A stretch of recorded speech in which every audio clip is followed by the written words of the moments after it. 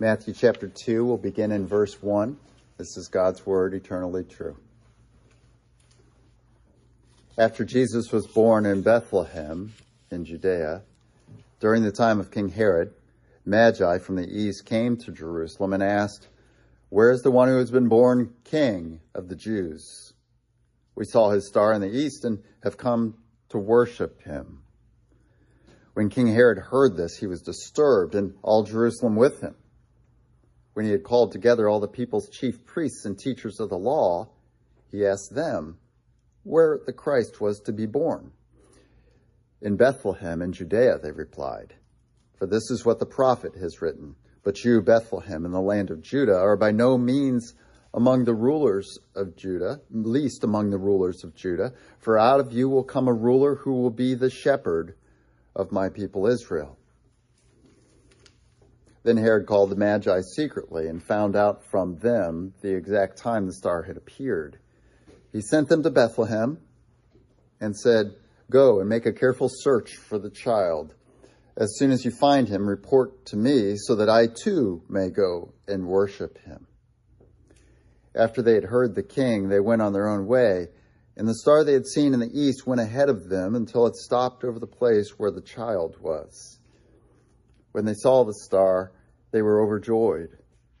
On coming to the house, they saw the child with his mother Mary, and they bowed down and worshipped him. Then they opened their treasures and presented him with gifts of gold and of incense and of myrrh. And having been warned in a dream not to go back to Herod, they returned to their country by another route. Now look down to verse 16. Verse 16.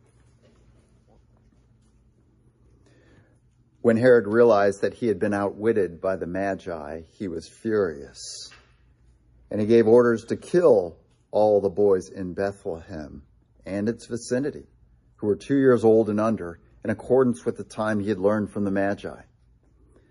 Then what was said through the prophet Jeremiah was fulfilled. Hold on just a second. I'm shifting gears. A voice is heard in Ramah, weeping and great mourning, Rachel weeping for her children and refusing to be comforted because they are no more. Here ends our reading. There's a response of thankfulness written for you in your bulletins. The word of the Lord. Thanks be to God. Thanks indeed. Let's pray.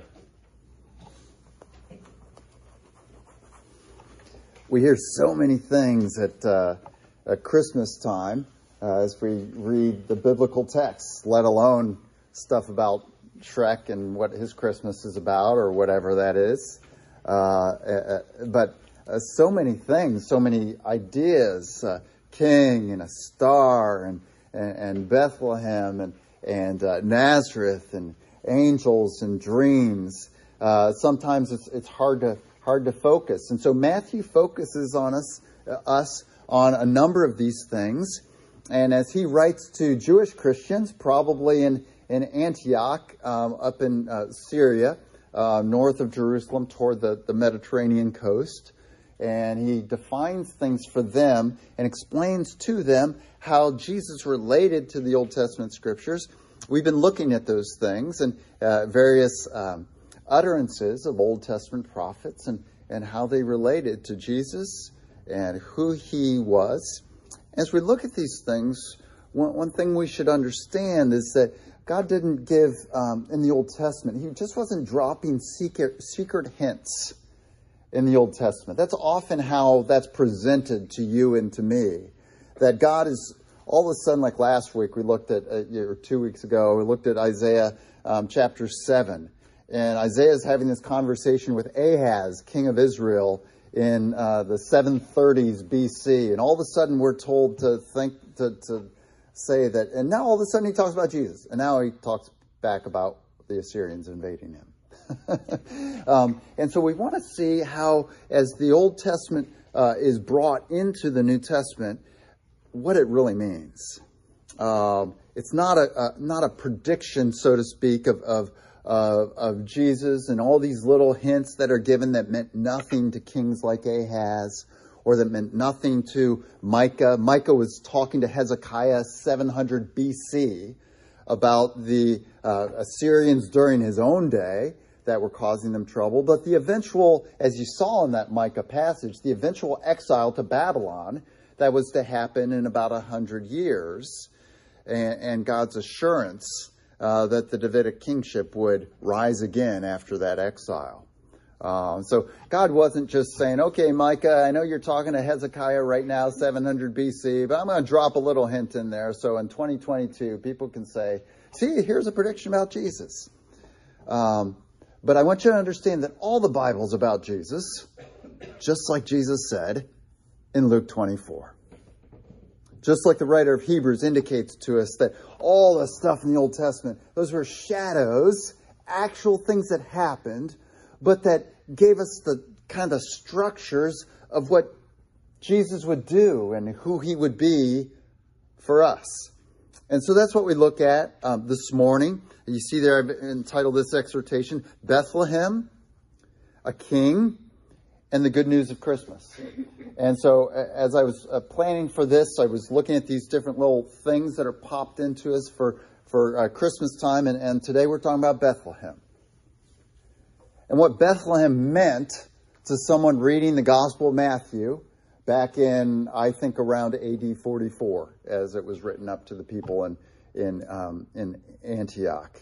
When they heard Bethlehem and that Jesus was born in Bethlehem, what did that mean to them? And it meant a lot. It had all kinds of meaning to them because they understood their Old Testaments. They understood what Micah was talking about in Micah 4 and Micah 5 when Micah referenced the town of Bethlehem. So here we go. If you'd like to fill out blanks in an outline, you can do that. If you want to just listen, that's fine too. But the first thing we talk about and that we're to see here in this passage is the significance of Bethlehem. Now, you're going to have to write that word a bunch. I included it a lot in your blanks there, so get ready. Sorry, you can't cut and paste here. You're just going to have to write it over and over. So get the spelling right and then copy each time. The significance of Bethlehem is that Jesus and that in Jesus you have a king. That's the primary meaning of Bethlehem. It's not that it was a cute little town. It's not that it was close to Jerusalem, which it kind of was. It wasn't too far from Jerusalem. But the significance of Bethlehem and that Jesus was born there, it means that a king was born and that you have a king. And you folks have been in the church a while. You know that's a big thing. Jesus presents himself as, and the gospel itself, as the kingdom of God is being re-upped because I'm the king. And I'm here, son of David. Yes, that's me. Okay? And so when we think of Bethlehem, that's to tie into all this Old Testament meaning. Why was the little town of Bethlehem? Why was the little town of Bethlehem in the Old Testament significant? The only reason it was ever significant is because that's where the kingship came from. It emanated from there. And so if you were receiving the Gospel of Matthew, can you imagine that? Receiving one of these books of the Bible, being in the original congregation that got this and heard it read to you, inspired by the Spirit of God. But when you heard that Bethlehem and you were a Jew and maybe you were wondering if you had done the right thing in believing in Jesus, what you heard was, yes, I have, because Jesus is the rightful king. He came from Bethlehem. So the significance of Bethlehem for you, too, is that in Jesus you have a king. So A here, just to help you understand the scriptures a little bit better.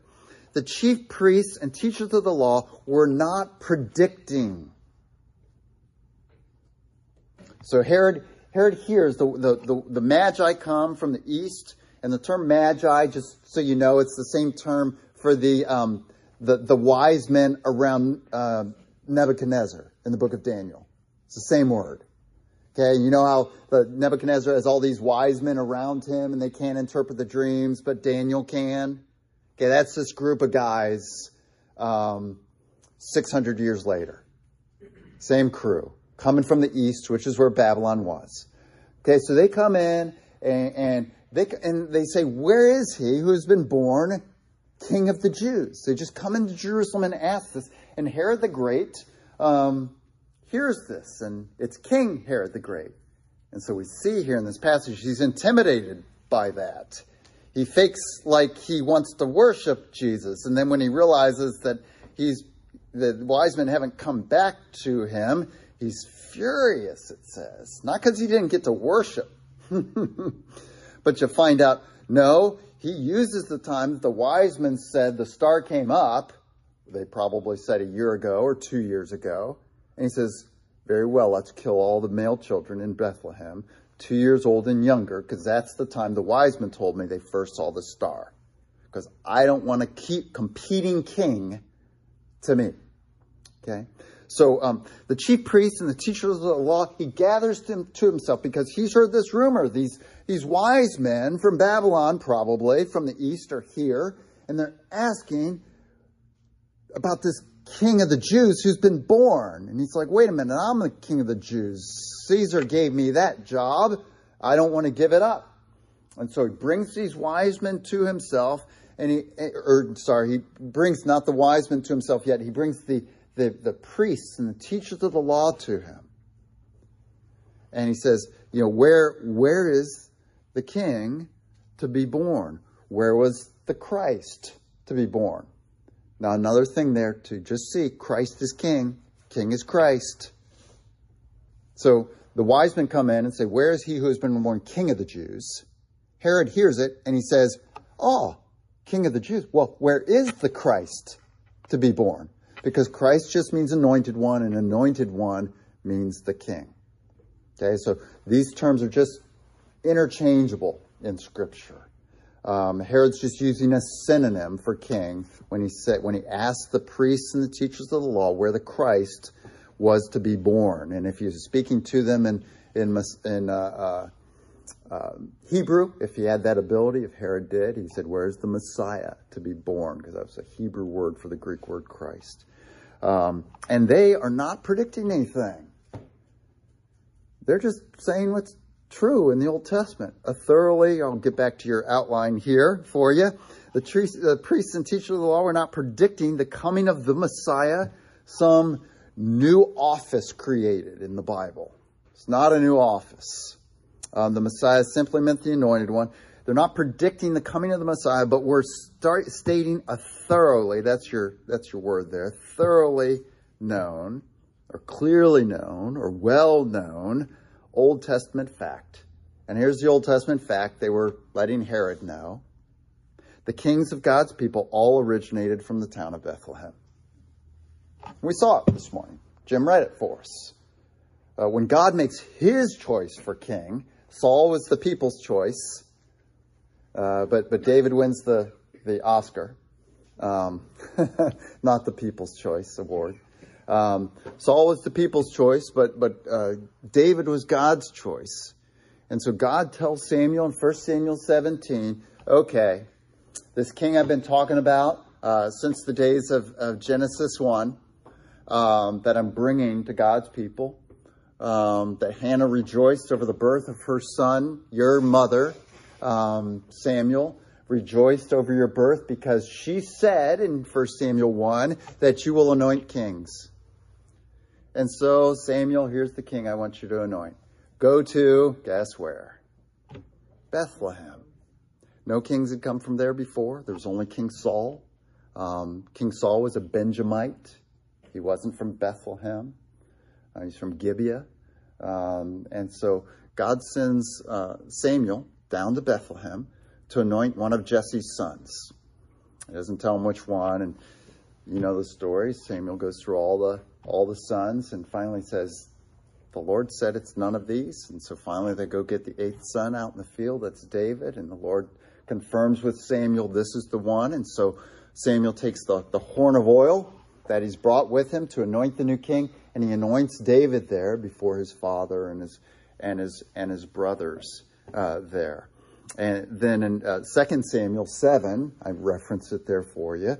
God assures David, as David has become king over all the tribes of Israel, that from now on, every king over God's people should be one of David's sons, of David's descendants.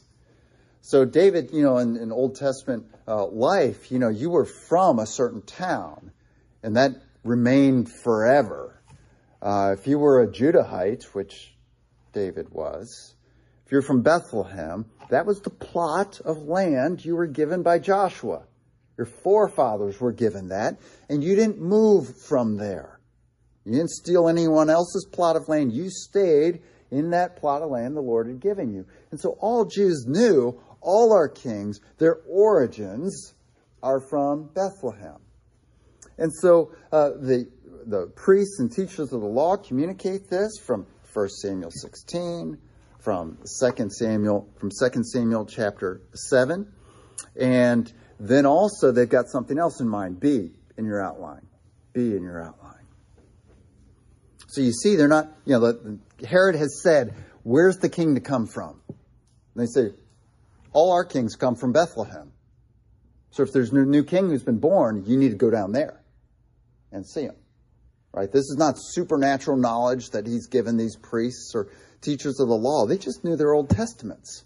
All our kings. Where's the origin of all our kings? Bethlehem. Anyone could answer that, growing up and learning their Old Testaments there. But B, God had also assured his people of the return, that's your word, the return of a Davidic king after the exile to Babylon.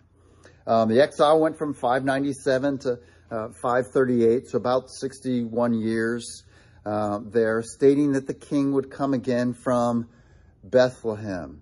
And so Jim read for us from Micah 4, 8 through 10 there, and Micah's talking before the exile, 100 years before the exile, and he's talking to King Hezekiah, and he's talking about how God's people are going to be for a time without a king.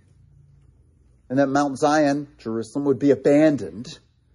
But then God would return his people, and you can look at it again this afternoon, or if you want to look at it now, you can. Micah 4 and Micah 5. God would return his people from exile, and he would again give them a Davidic king to rule over them. Those were a couple of questions that people had in their mind when they were exiled. Has God abandoned us forever? And the prophets say, you will go to exile, but God will not abandon you forever. And the other thing was, should we throw out the Davidic kingship? Because look where it got us, exile. And God said, nope, when you come back from exile, a son of David will reign over you. And so we see this in Isaiah, reference to David reigning over God's people after the exile. We see it in Ezekiel. We see it in Jonah. We see it here in Micah. That God will bring back the son of David from exile to reign over the people post-exile. Okay? So the priests and the teachers of the law, they're, again, coming from this. Our kings have always come from Bethlehem, and God told us that after the exile, and it is after the exile after all, another Davidite would reign over us as king. So, C, that Jesus was born in Bethlehem means you, as a Christian, have a king. So at Christmas time, when you hear Bethlehem, think king. The home of the king. The birthplace of the kings God has for us. God communicates to David in 2 Samuel 7, this is forever. This will not cease. And so we as Christians can see that now because the Son of David, Jesus, is forever our king. He'll never be succeeded by another. He will always be our king. And so God has fulfilled the Davidic covenant to David in 2 Samuel 7 in Jesus being born in Bethlehem. Now, number two. So that's the significance of Bethlehem. Because of Bethlehem, when you think Bethlehem, think, okay, that means I have a king. Now, number two, the significance of a king. The significance of a king. Now, this is just in general, number two, and this is real fast. The significance of a king is this. The king of a nation, this is A, as an absolute monarch. Okay, so we're not talking about King Charles III, right? Third. King Charles III, where really the nation is run by the House of Lords and the House of Commons. Right? It's just a figurehead king. What we're talking about here is a real king who rules. Absolute monarch. No legislature. He is the Supreme Court, where tough court cases finally end up and he decides. This is what we're talking about in Scripture. This is what David was. This is what Solomon were. They were the ones who ruled fully. So the king of the nation, an absolute monarch, does two things.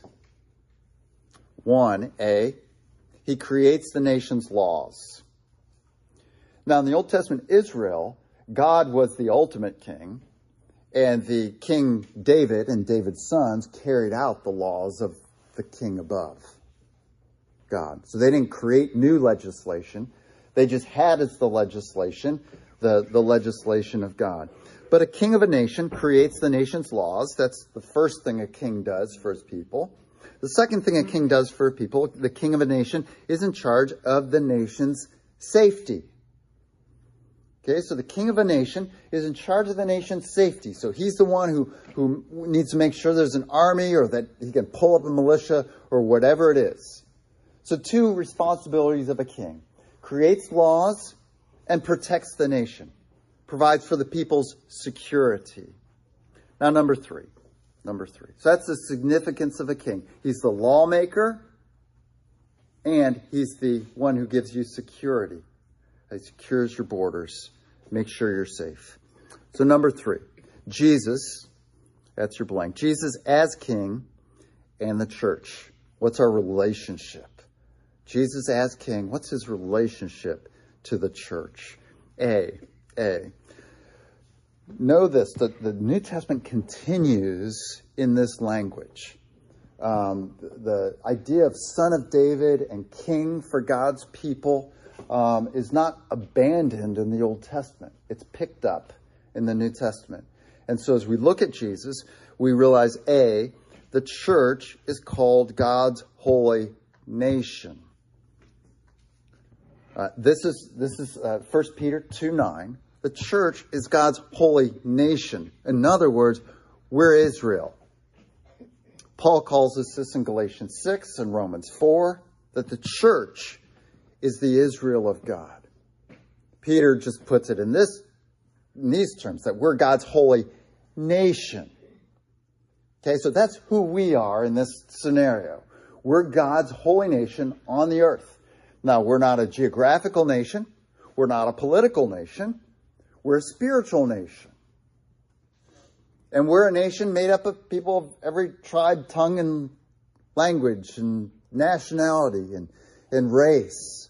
All over. Jesus is reigning from heaven so he can be king over all kinds of people all over the earth, and not just limited to earthly Jerusalem and those who are DNA Jewish people descended from Jacob. Okay? So we are a nation. The church is a nation. The church needs to think of itself as a nation. Not a political nation, not a geographical nation, but a spiritual nation with Jesus is the king. We're the nation. Jesus is the king, and he is absolute monarch. Absolute monarch of the holy nation of the church. Jesus is not absolute monarch now of all nations of the earth, just of the church. When he comes back, he'll be king over all, rule over all things. But right now, he's leaving the nations be. And no political nation is God's holy nation. But the church is God's holy nation, Peter tells us. And so we are, as we can put it here, and just to emphasize this to you, Matthew 27:11 there, Pilate asked Jesus if Jesus was king of the Jews, and Jesus says, yes, it is as you say. So very much something Jesus owns, that he's king. And then know that you are one of Jesus' citizens, and that he is your ruler. Philippians 3:20. You're a citizen of heaven. Guess who's in heaven as king? Seated at the right hand of God. Jesus. Your being a citizen of heaven doesn't mean heaven is ruling you, except in some figurative sense. It means Jesus is ruling you. He's in the heavenly Jerusalem, seated on his throne as king, ruling over us, his holy nation. And we are his citizens. We see this in chapter 2 of Matthew, verse 6. If you look there in your Bibles, this is what the priests and the teachers of the law say. But you, Bethlehem, in the land of Judah, by no means least among the rulers of Judah, for out of you will come a ruler. So realize as a Christian, Jesus is your ruler. This is language that comes from Micah 5:2. Micah 5:2 talks about this ruler that God would give his people after the exile from Babylon. Now D. Jesus as king, realize this, getting into what a king does for his nation. Jesus as king speaks to you today. He speaks to you today, telling you how to live through the Bible. So Jesus, your king, doesn't show up in a press conference on TV. Or you won't read about what he said in the newspaper. But you will read his will for your life and what you are to do and what the rules of engagement are in your life in the Bible. Because he, as he told his apostles, he would send his Spirit to them to teach them so that they could communicate to us what his will is for us. So we looked at, if you want to look at your preparing for the hearing of God's word, what is the Bible? It's not something that's the prophet's own interpretation. Okay, it's not Knowing God by J.I. Packer. It's not some book that we can buy at the Christian bookstore that's a man's best thoughts about God, but rather it's men who spoke from God who were carried along by the Holy Spirit. This is the King giving us the laws for us who are part of his nation. Here's how you behave. You don't take revenge because vengeance is mine, says the Lord. You forgive as you've been forgiven. You treat others with kindness and compassion. These are the laws of our King. These aren't just random commandments that are just kind of out there that God wants us to do. This is Jesus, our King, our legislator in a person, telling us how to live. That's what laws do. They tell us how to live. What's good for us and what doesn't damage other people. That's why you have laws in a nation. And so Jesus gives us this legislation, these laws in the Bible. He says to his own disciples in John 16, he says, I always think of Jack Nicholson when I say this. He says, you can't handle this right now, but after I've gone to my Father, I'll send you my Spirit and he will tell you more. He'll teach you. And this is Jesus looking forward to the fact that these guys would write the New Testament. That they would they would explain who Jesus was to everybody. When he, the Spirit of truth, comes, Jesus says, he will guide you into all truth. He will not speak on his own. He will speak only what he hears. So I will send the Spirit to you, and the Spirit will guide you along in my commandments for you as a people. Now, number four. Jesus is your absolute monarch. You're a citizen in his kingdom. Yet you never need to fear the rule of Jesus over you. That could be a fear for us. Jesus is my absolute monarch. It's not a democracy. When he tells me to do something in Scripture, when he tells me to honor my parents, and I say, well, what if I don't honor him here? Is that okay? It's not. He says, no. Read my word. It's not open to debate. I'm the absolute monarch. I created you. I know what's good for you. Just listen. Okay? So that can be intimidating for us. What if he tells us something we don't want to do? Especially something that's against our sin nature that we don't want to admit is our sin nature. That could be intimidating, right? That if someone says, you have to do everything this person says. But God has said we have to do everything Jesus says. But instead of fearing this, number 4, rejoice. Rejoice in Jesus' kingly rule over you, because he rules you not as a tyrant, but as a shepherd. He rules you not as a tyrant, but as a shepherd. You have a king who rules you as a shepherd. And if you're thinking David now, good job. What's David's training to be king? He's the shepherd. Okay. Again, look at verse 6 there. For out of you will come a ruler, halfway down in verse 6. Out of you will come a ruler who will be the shepherd of my people, Israel. Notice again the crossover of the term church and Israel.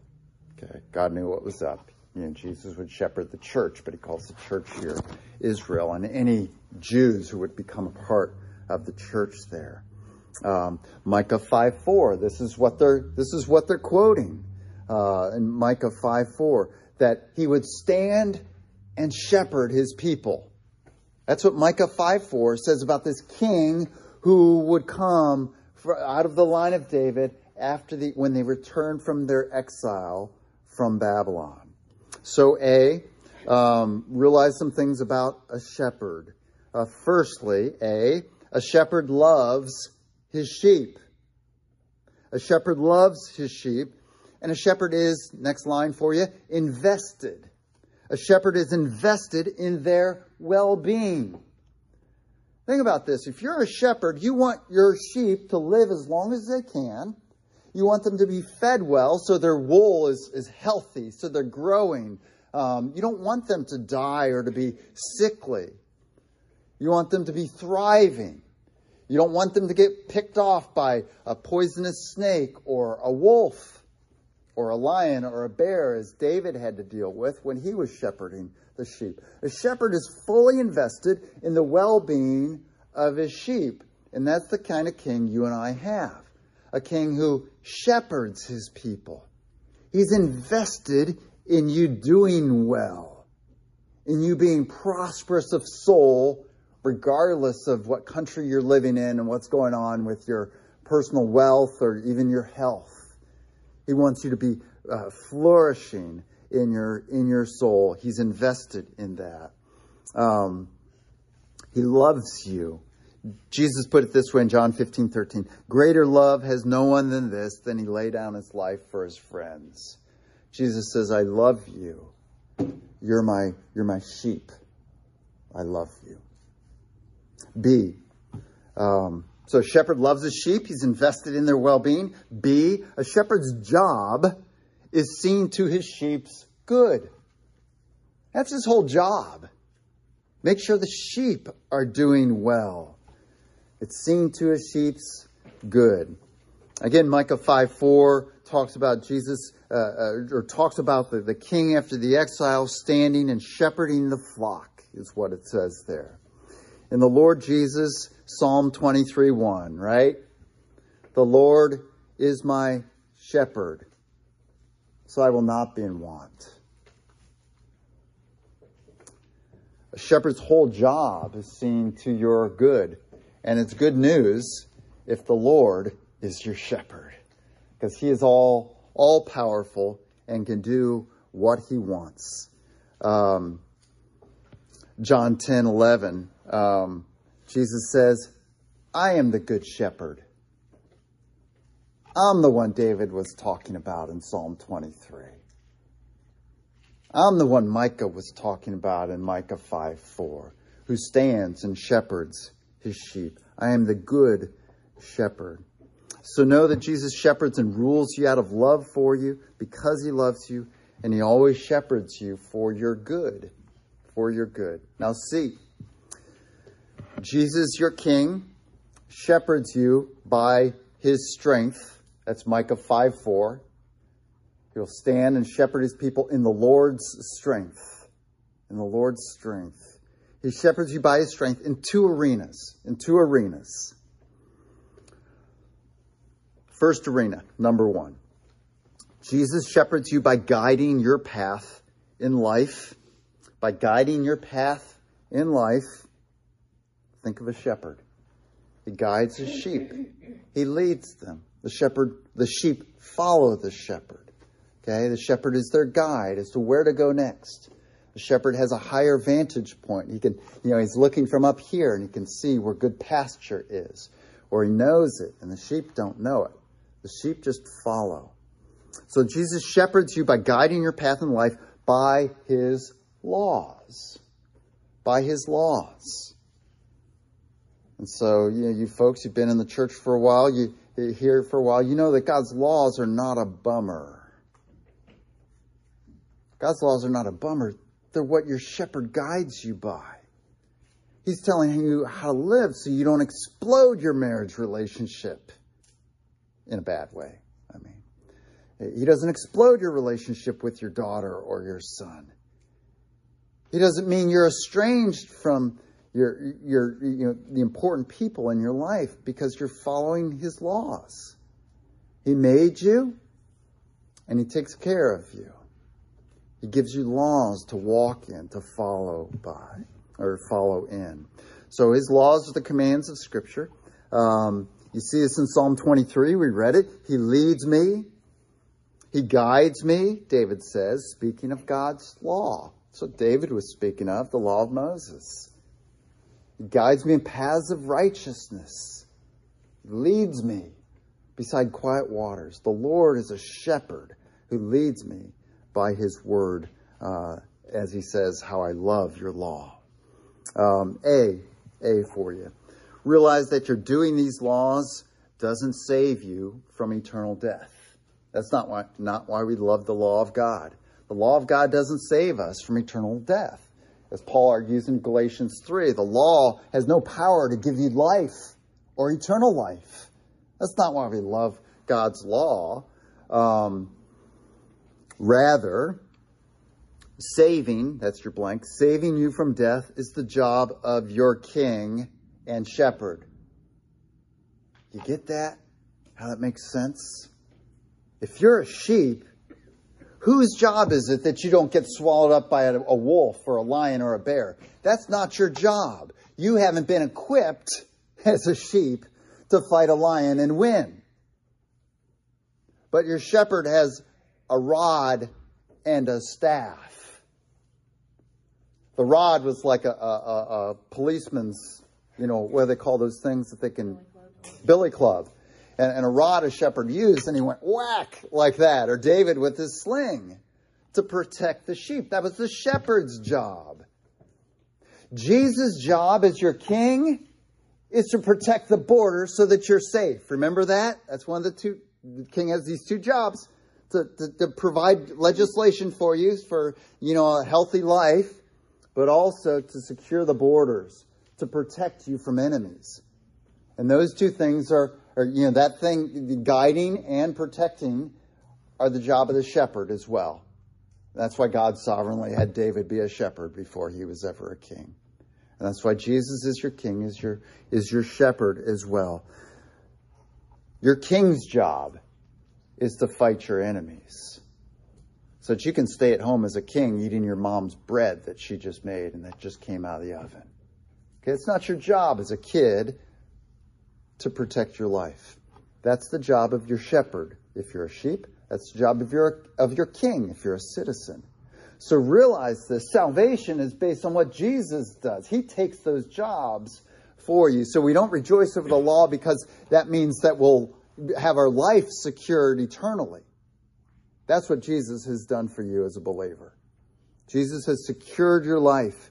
He means that the wolf of Satan will not end your life, but that you'll live forever because Jesus is your shepherd, because Jesus is your king, protecting you from all protecting you from all enemies. So saving you from death is the job of your king and shepherd. That's what Psalm 23, 4 there talks about. Your rod and your staff, they comfort me. B. But back to God's law, why we rejoice in it. We don't rejoice in it because if we do it well enough, we'll have eternal life. We have eternal life because we have a king and a shepherd who gets that for us. But we rejoice in the laws of God because they make your life better. That's your blank there. They make your life better. Jesus said, right after he finished saying, I am the good shepherd, he said, I came that you might have life and might have it abundantly. That it might be to the full. That your soul might be full. That you might rejoice in things. That when people say dumb things to you that would discourage you, you know what's true, and you can discard their false accusations against you or their false evaluation of whether your life is good or not.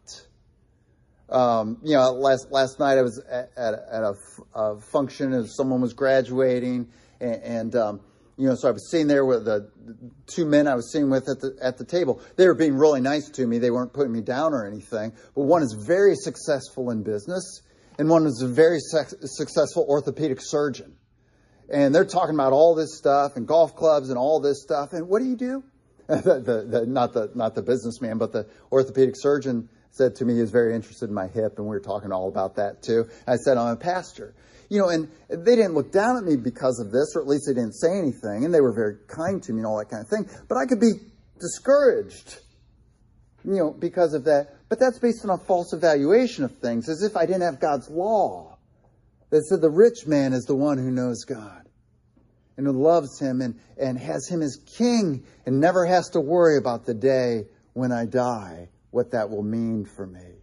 And never has to worry about my life, what that will mean for me in my life, because my shepherd has a rod. And when someone comes to harm me, he takes that rod and he whacks them on the head. I do like that, Amy Grant song from about 1982, Angels Watching Over Me. All kinds of things that could have happened to you and I that we never know about. Because God in heaven sees it coming. Now he decrees all things, but he keeps things from coming our way that could have come our way. He holds us up in traffic, and then we find out there was this huge accident that happened in the place we would have been had we not been held up in traffic 15 minutes ago. All kinds of things like that. But these laws for your life make your life better. Your King Jesus, who shepherds you, says, hey, come over here. Here's the good pasture. We're going this way now. We were going over there. And he knows that that's, just weeds and thorns and thistles, and there's some wolves and poisonous snakes over there. He says, hey, come over here. And that's what Jesus does in his law, when he gives us laws about how to live our lives. To be compassionate, to be understanding toward people, to do our work heartily as for the Lord rather than just for men. He tells us these things because that's the green pasture we get to. And so we love his law because his law says to us, don't just do what's right when people are looking. Do what's right because God is looking. And do what's right because your work and what you're doing is benefiting the people around you. And that's how you love the people around you, by doing what's right. And so these laws for your life make your life better. C, know that you're not left on your own. But one of the ways that Jesus shepherds you in the strength of the Lord is he gives you the strength of the Lord personally. That is, see, Jesus gives you his Spirit. Jesus doesn't give you his laws so that you know how to live your life. He gives you his Spirit so that you can. So that you can say no when his way is not the easiest way. When his way is a little bit harder. When his way is against what our sin nature is telling us to do. He's given us his Spirit so that we can say, as Paul says in Titus 2, we can say no to ungodliness and live a life for his glory. So you can see that in Micah 5:4. That's God's strength in us. John 3:6-8. He gives us His strength, His Spirit, so that we can see and believe. His Spirit is present in us, 1 Corinthians 6:19. And that Spirit is the Spirit of Christ. That's Romans 8:9. So that we can, Titus 2, live in godliness in our lives. So D. With that, our King who has law for us, our shepherd who's saying, hey, go this way. And he says, hey, go this way by the Scriptures and by the commands he has for us in the Scriptures. So D, look to Jesus and his commands to increase your life's quality. This is where American evangelicalism has it backwards. We say, don't look at the laws, because American evangelicalism thinks looking at the laws is for justification, for eternal life. And we say, no. God never says that. But we look to the laws as for how to live instead, because that improves our lives' quality. That increases the quality of our lives. So we look to the laws and we say, how should I act in these circumstances? How should I respond to this person who's flattering me? Or how should I respond to this person who's putting me down? And we always, go back to this book, because this is what blesses our life. This is what gives us the quality of life, because we act in the ways He's directed us as He shepherds us. Go this way and not that way over there. Or as our King, He says, here are my laws. Obey these instead of what everybody else does. So that's what we look to Jesus and His commands instead of avoiding His commands as something that are bad. David and Jesus and Peter would say, what? God's laws are bad? David said, and all David had was Moses. First 5 books of the Bible, basically. And he says, oh, how I love your law. They're my meditation all day and all night. So look to Jesus and His commands to increase your life's quality, not to be saved. That's the job of your shepherd. Jesus saves you. But one of the kindnesses of your King is that He shows you how to live so that your life is full and abundant. Now, number 2.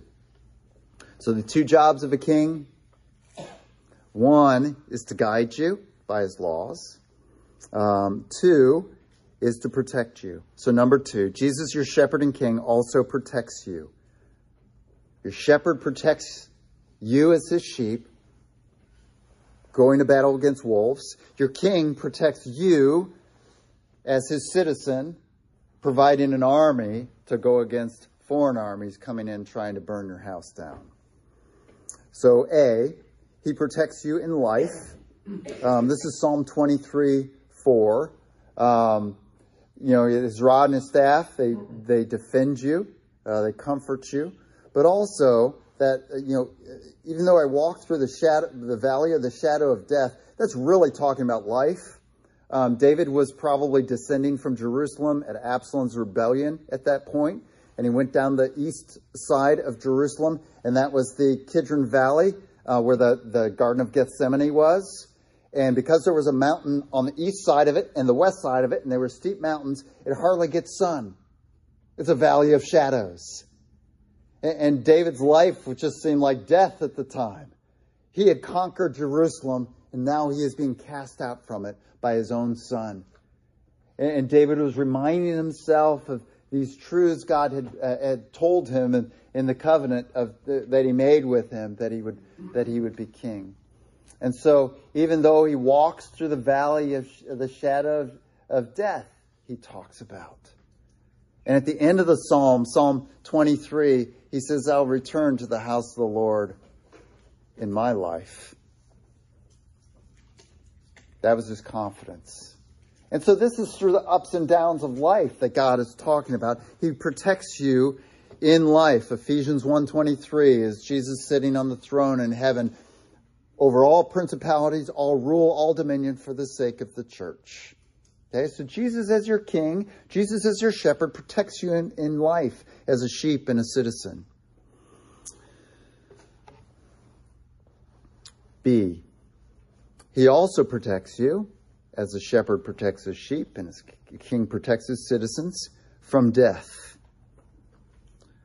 John 10:11, I am the good shepherd, Jesus says. The good shepherd lays down his life for the sheep. If you're a shepherd and a wolf came or a lion came or a bear came and you engaged that lion, bear, or wolf, if you're a hireling, Jesus says in John 10, you just get out of there. You protect your own life because you care nothing for the sheep. That's what Jesus says in John 10. But he says, but I am the good shepherd and I lay my life down for the sheep. I engage with the lion, the wolf, and the bear. And if I lose my life and they chew on my flesh so that my sheep can get away and be alive, so be it. And so that's what Jesus does for you and me. He goes to the cross. He lays his life out, and gives himself up as bait, so to speak, as food, so to speak, to be destroyed so that we can be safe while the enemy is engaging with him on the cross. So he protects you. He lays down his life for you, the sheep. John 11:25. He says to Martha and Mary, as Lazarus has died, he says, I am the resurrection and the life. He who believes in me will live even though he dies. So, of course, this is not a promise that we won't physically die unless Jesus comes back before. But this is a promise that upon our death, we live on with him. Because he who believes in me, if you've believed in Jesus, even though you die, you live. And whoever lives and believes in me will never die, Jesus says. So, next line for you, because Jesus is your shepherd and king, in death you will live, in death you will live in heaven. And this is the source of Paul's confidence as he's in a jail in Ephesus or Rome, as he writes in Philippians 1. His imprisonment may lead to his death, but he says, but that's the better thing, because if I die, I go to be with the Lord. Or as he says in 2 Corinthians 8, to be at home in the body is to be away from the Lord. But to be away from the body, to die, is to be with the Lord. And so this is the assurance we have, not because we've been a good boy or girl, but because we have a king, a shepherd who laid his life down for us. He's protected us from death. So that even when we physically die, yet we live. Our souls go to be with the Lord in heaven. And then C, another kind of way he protects us from death, actually protecting us from a different kind of death. Jesus also protects you at final judgment from the second death. From the second death. Jesus talks about this in Matthew 25, and he says, when the king comes, when the Son of Man comes in all his glory, with all his glorious angels with him, he says, then the king, that's me, then the king will say to those on his right, come, you who are blessed by my Father, take your inheritance, the kingdom prepared for you since the creation of the world. Revelation 20 explains that when Jesus comes back, there will be final judgment. And then he says this, when Jesus comes back, Revelation 20:14, then death and hell will be thrown into the lake of fire. The lake of fire is the second death. And then in verse 15, it says, all who are judged based on their deeds and who don't have their names in Jesus' book of life, which believers have their names in the book of life, but all who's judged based on their deeds are thrown into the lake of fire, which is the second death. And this is the second death that Jesus protects us from. He protects us from the first death, bringing our souls alive in heaven to be with him and around his throne, giving him praise. But then when he comes again, he protects us from the second death as well, and puts his body, so to speak, between the books in which are written all our evil deeds, all our sins, and the judgment we should deserve. So Jesus protects you at final judgment from the second death. as well. And then D. How does he do this? He protects you by laying down his life in front of death. Think of this. When Jesus enters into Jerusalem on Palm Sunday, he knows what's going to happen. He's told, depending on the gospel that you're in, the gospel book that you're in, he's told his disciples about 8 times before he goes into Jerusalem, we're going to Jerusalem, and when we go there, I'll be betrayed by the rulers of the Jews, and I'll be handed over to the Romans, and I'll be crucified. So when Jesus goes into Jerusalem, and Palm Sunday's happening, and people are rightly declaring him, blessed is he who comes in the name of the Lord, blessed is the King of Israel, and they're doing the right thing, and all that hoopla is going on. Jesus knows he's just entered into his death. I won't last another week. I'll be betrayed and I will die. Jesus goes into Jerusalem to do battle. This is the shepherd seeing the wolf of death coming at his people of all eternity, and Jesus is going out to face that wolf who's come after his sheep. This is Jesus the King who's seeing the enemies coming in and encroaching the borders of the people, God's eternal elect. And he's coming, and Jesus comes into Jerusalem to fight against death, who's coming against all, right? Because it's appointed for all men to die, and then comes judgment, says the writer of Hebrews. But Jesus comes to this earth to seek and to save the lost. He's the good shepherd who fights and overcomes death. He's the king who goes out to battle against our enemies. We read it over and over. Look at the front page of your bulletin.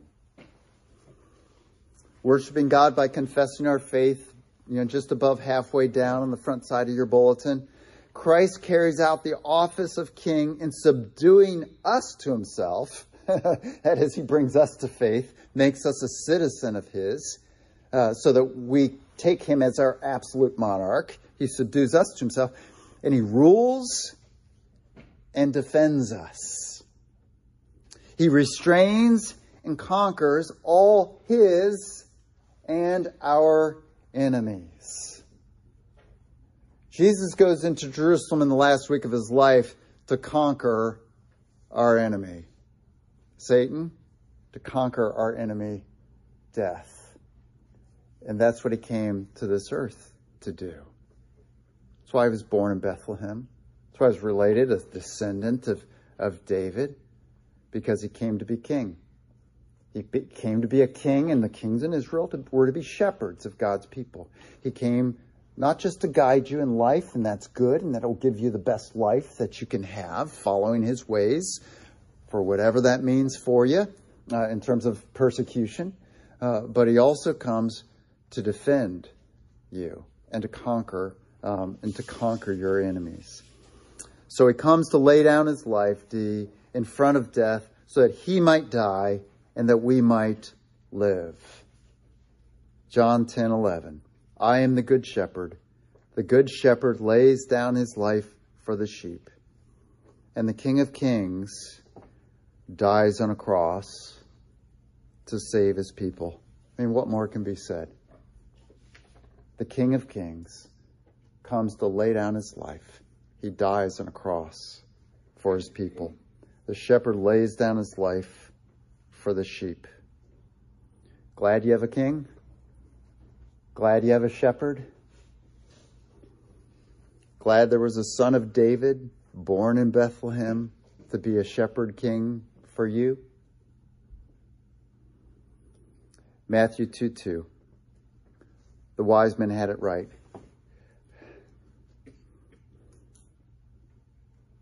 Where is he who has been born King of the Jews? We saw his star in the east and have come. How do we respond to a king like this? We have come to worship him, to declare his worth. What is Jesus worth to you and to me, right? He saves us from eternal death, and he guides us in life so that we don't make a muck of it. So our summary here. The good news of Christmas focused on Bethlehem. What does Bethlehem mean to us at Christmas? The good news of Christmas is this. In Bethlehem, a king was born. I know this is redundant. A king was born to be king. The king was born to be king and shepherd for you. To guide you in life. To guide you in life. And to protect you in life and in death. Let's pray.